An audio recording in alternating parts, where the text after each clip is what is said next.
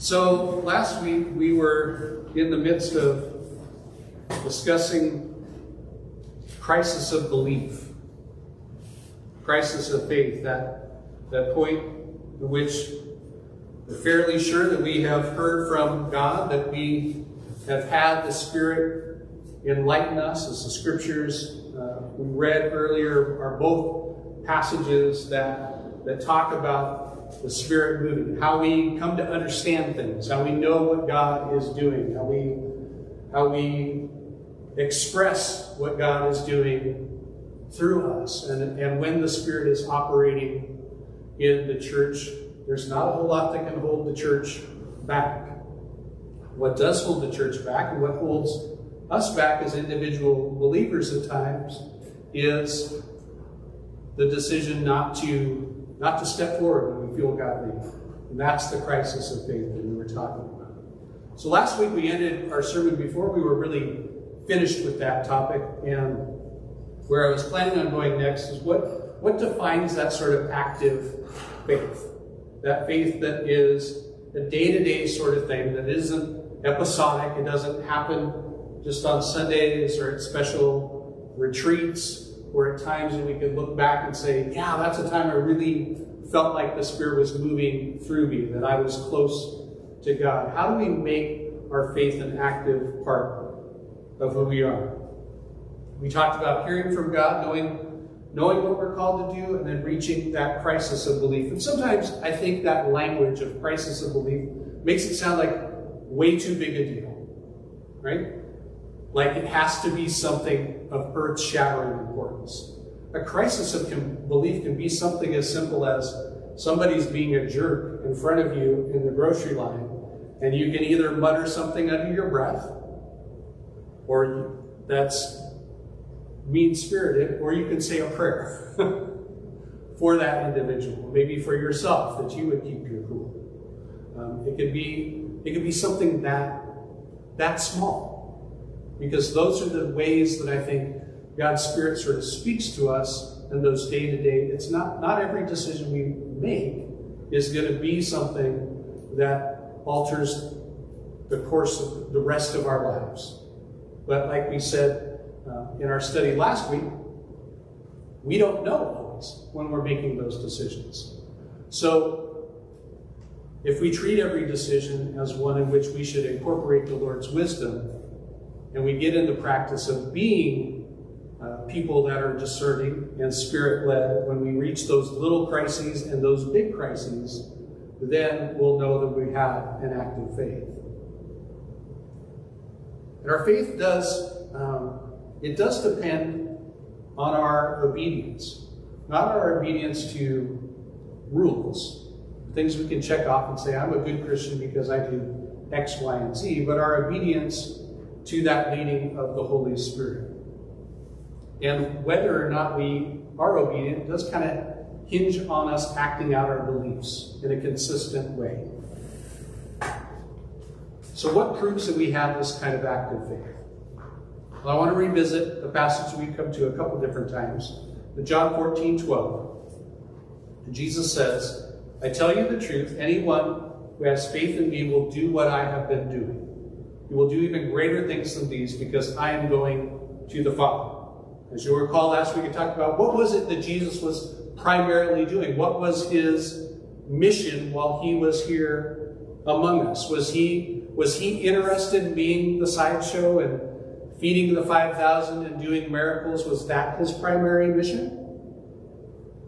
No. He says his primary mission was to seek and save the lost. And so when he says, you will do even greater things than these, that's what he was intending for us as his followers. That we would be engaged in that mission. So an act of faith means that we become involved in the things that Jesus has been doing. That we would be involved in ministering to other people and proclaiming the good news of Jesus Christ. But what if we're not good at sharing our faith?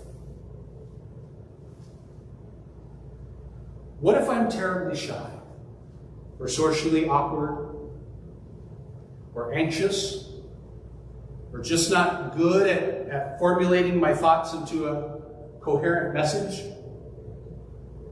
Well, I'm glad you asked. I'm glad you asked. But Paul says in 1 Corinthians 2, 4 through 3, or 4 through 5, excuse me, that passage that Bradley read earlier, he said, my message and my preaching were not with wise or persuasive words, but with the demonstration of the Spirit's power, so that your faith might not rest on men's wisdom, but on God's power.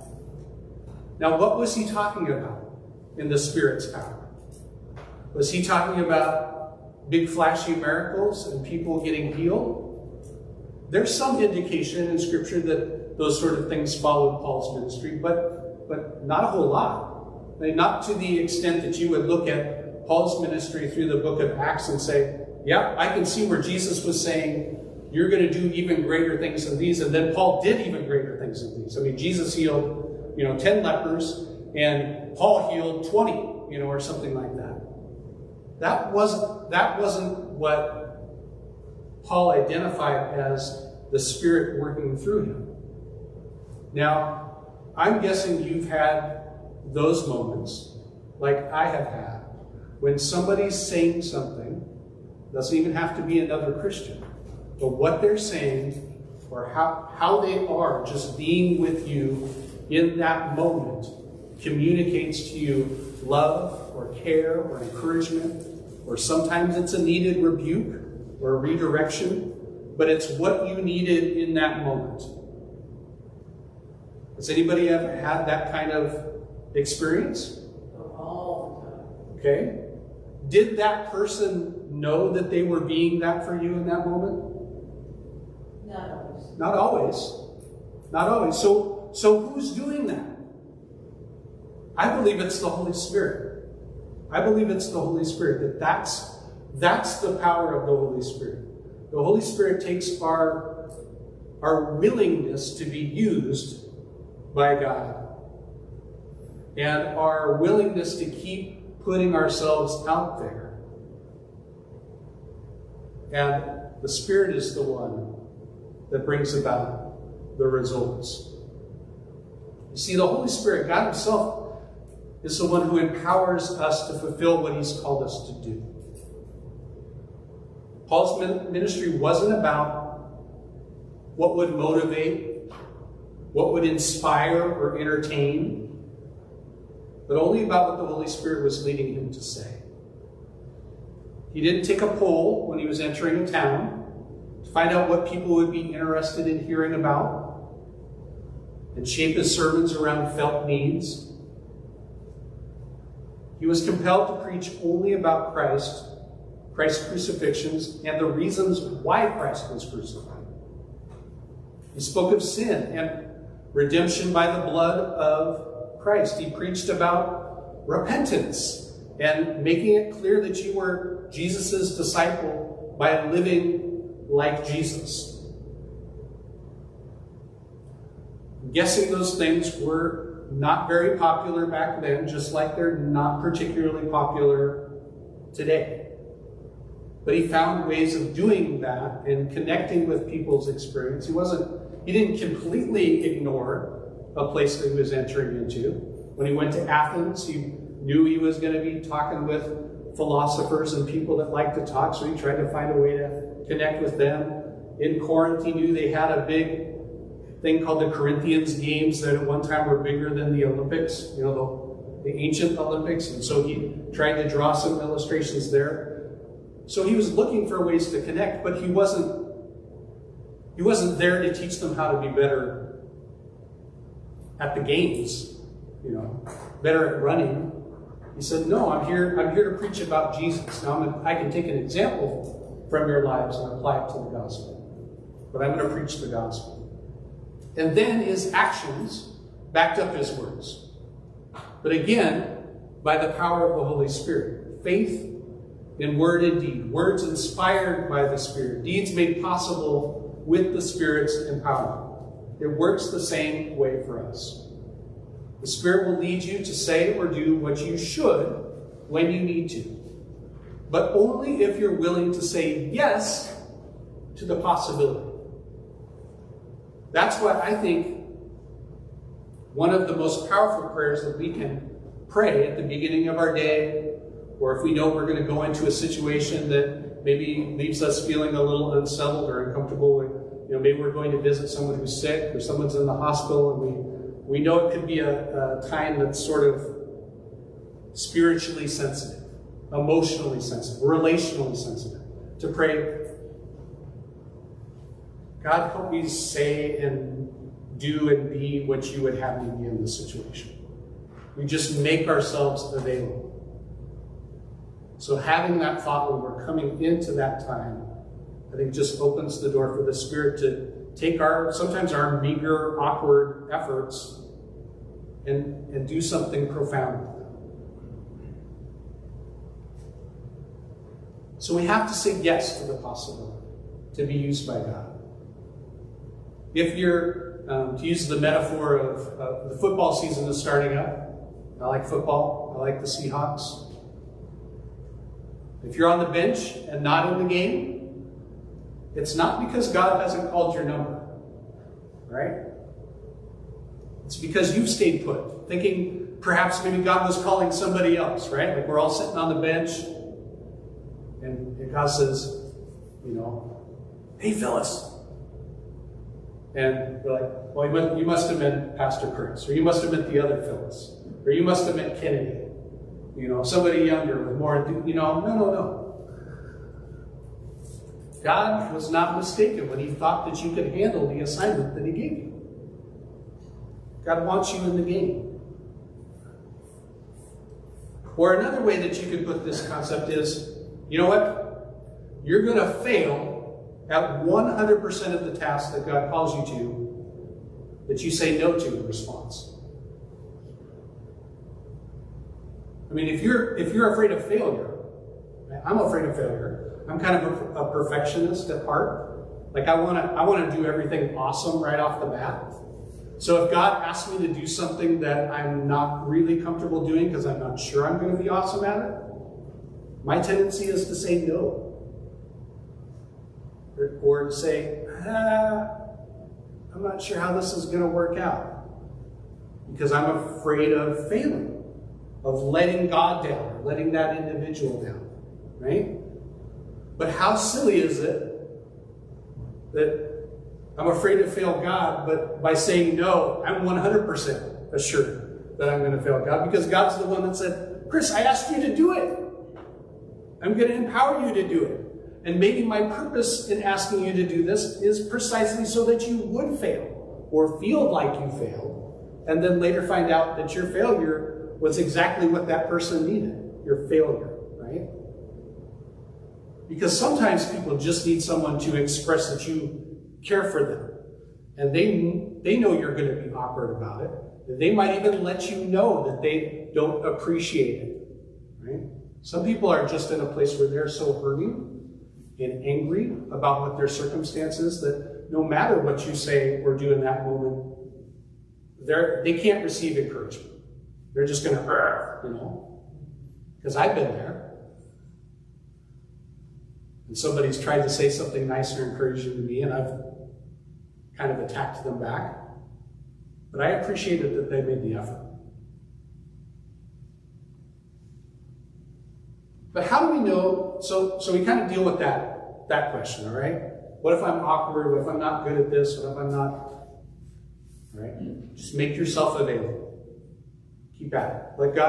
Let God be responsible for the results. Another question is, how do we know where God wants us to be involved? How do we know where God wants us to be involved?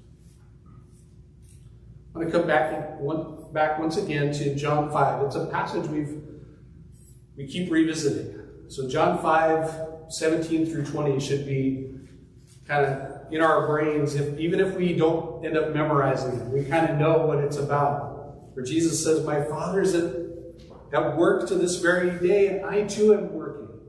I tell you the truth, the Son of Man can do nothing by himself. He can only do what he sees the Father doing, because whatever the Father does, the Son also does. For the Father loves the Son and shows him all he does. Yes, to your amazement, he will show him even greater things than these. The Father shows us, right? get off the bench. Keep with that metaphor. We get off the bench, we look to the coach, and he points to us where he wants us to be on the field. Right?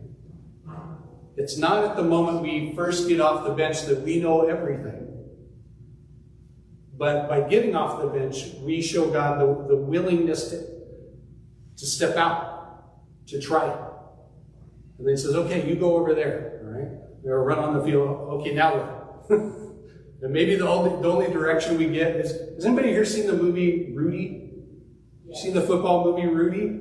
Yeah. At the very end, right? He finally gets called in and he's put in the game. He's in there, he's finally playing a game for Notre Dame, and it's that exact scene, right?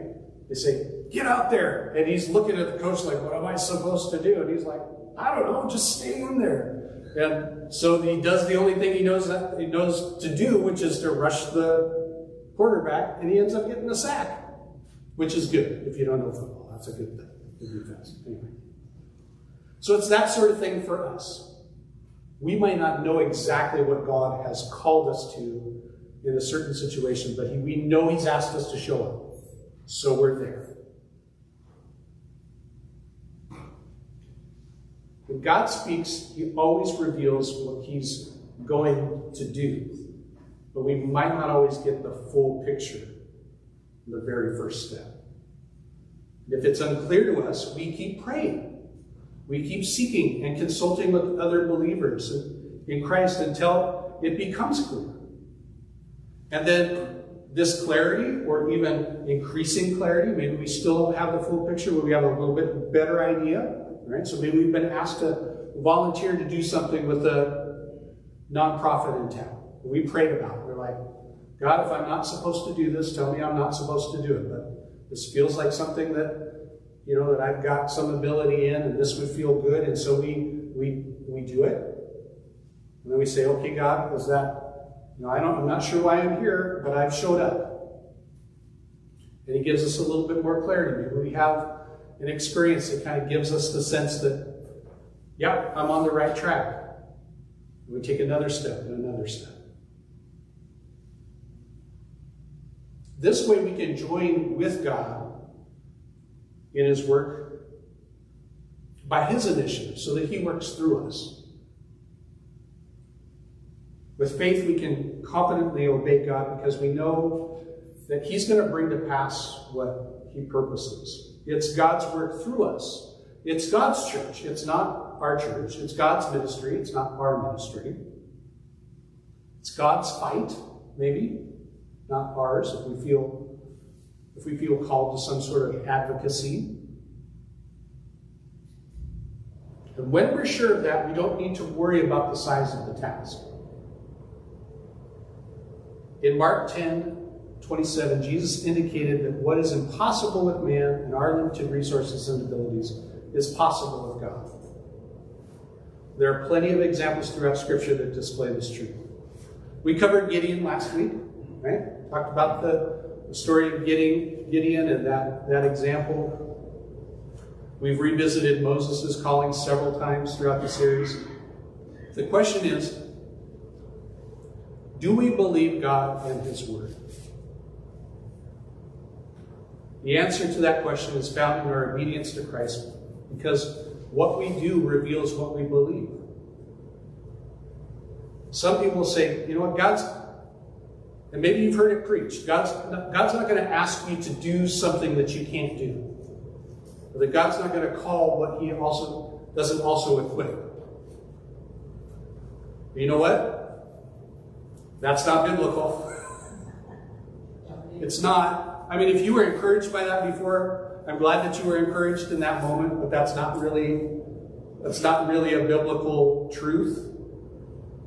The fact is, God demonstrates his nature and his strength and his provisions and his kindness to us precisely when we are in over our depth. When we are willing to follow God faithfully into something that we think could go horribly wrong, could be a failure. When Moses was leading the people of Israel up to the Red Sea, it looked like a dead end. I mean, literally a dead end. Because they've got the Egyptians right behind them.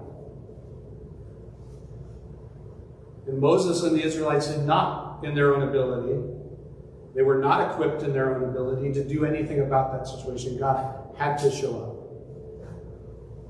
So, if our assignments that if we feel like we receive an assignment from God that is outside our capability, is God-sized, is beyond the confines of our own personal abilities and know-how, yes, that could very definitely be God. If you've been saying no to God based on your ability, you've most probably been denying yourself the opportunity to experience God in the miraculous. And I don't mean miraculous like God's going to heal somebody through, but God is going to orchestrate circumstances that are going to do something that you would have, at the beginning of your journey, you would not have thought possible. Now, some of you are wondering, perhaps, if I've forgotten about the time of testimony that I wanted to have. I have not. If you forgot, I told you last week that I wanted to speak for a little bit, and then I wanted to open the floor up to you. Just to share what God has shown you through this study over the last 2 months. Again, it doesn't have to be profound.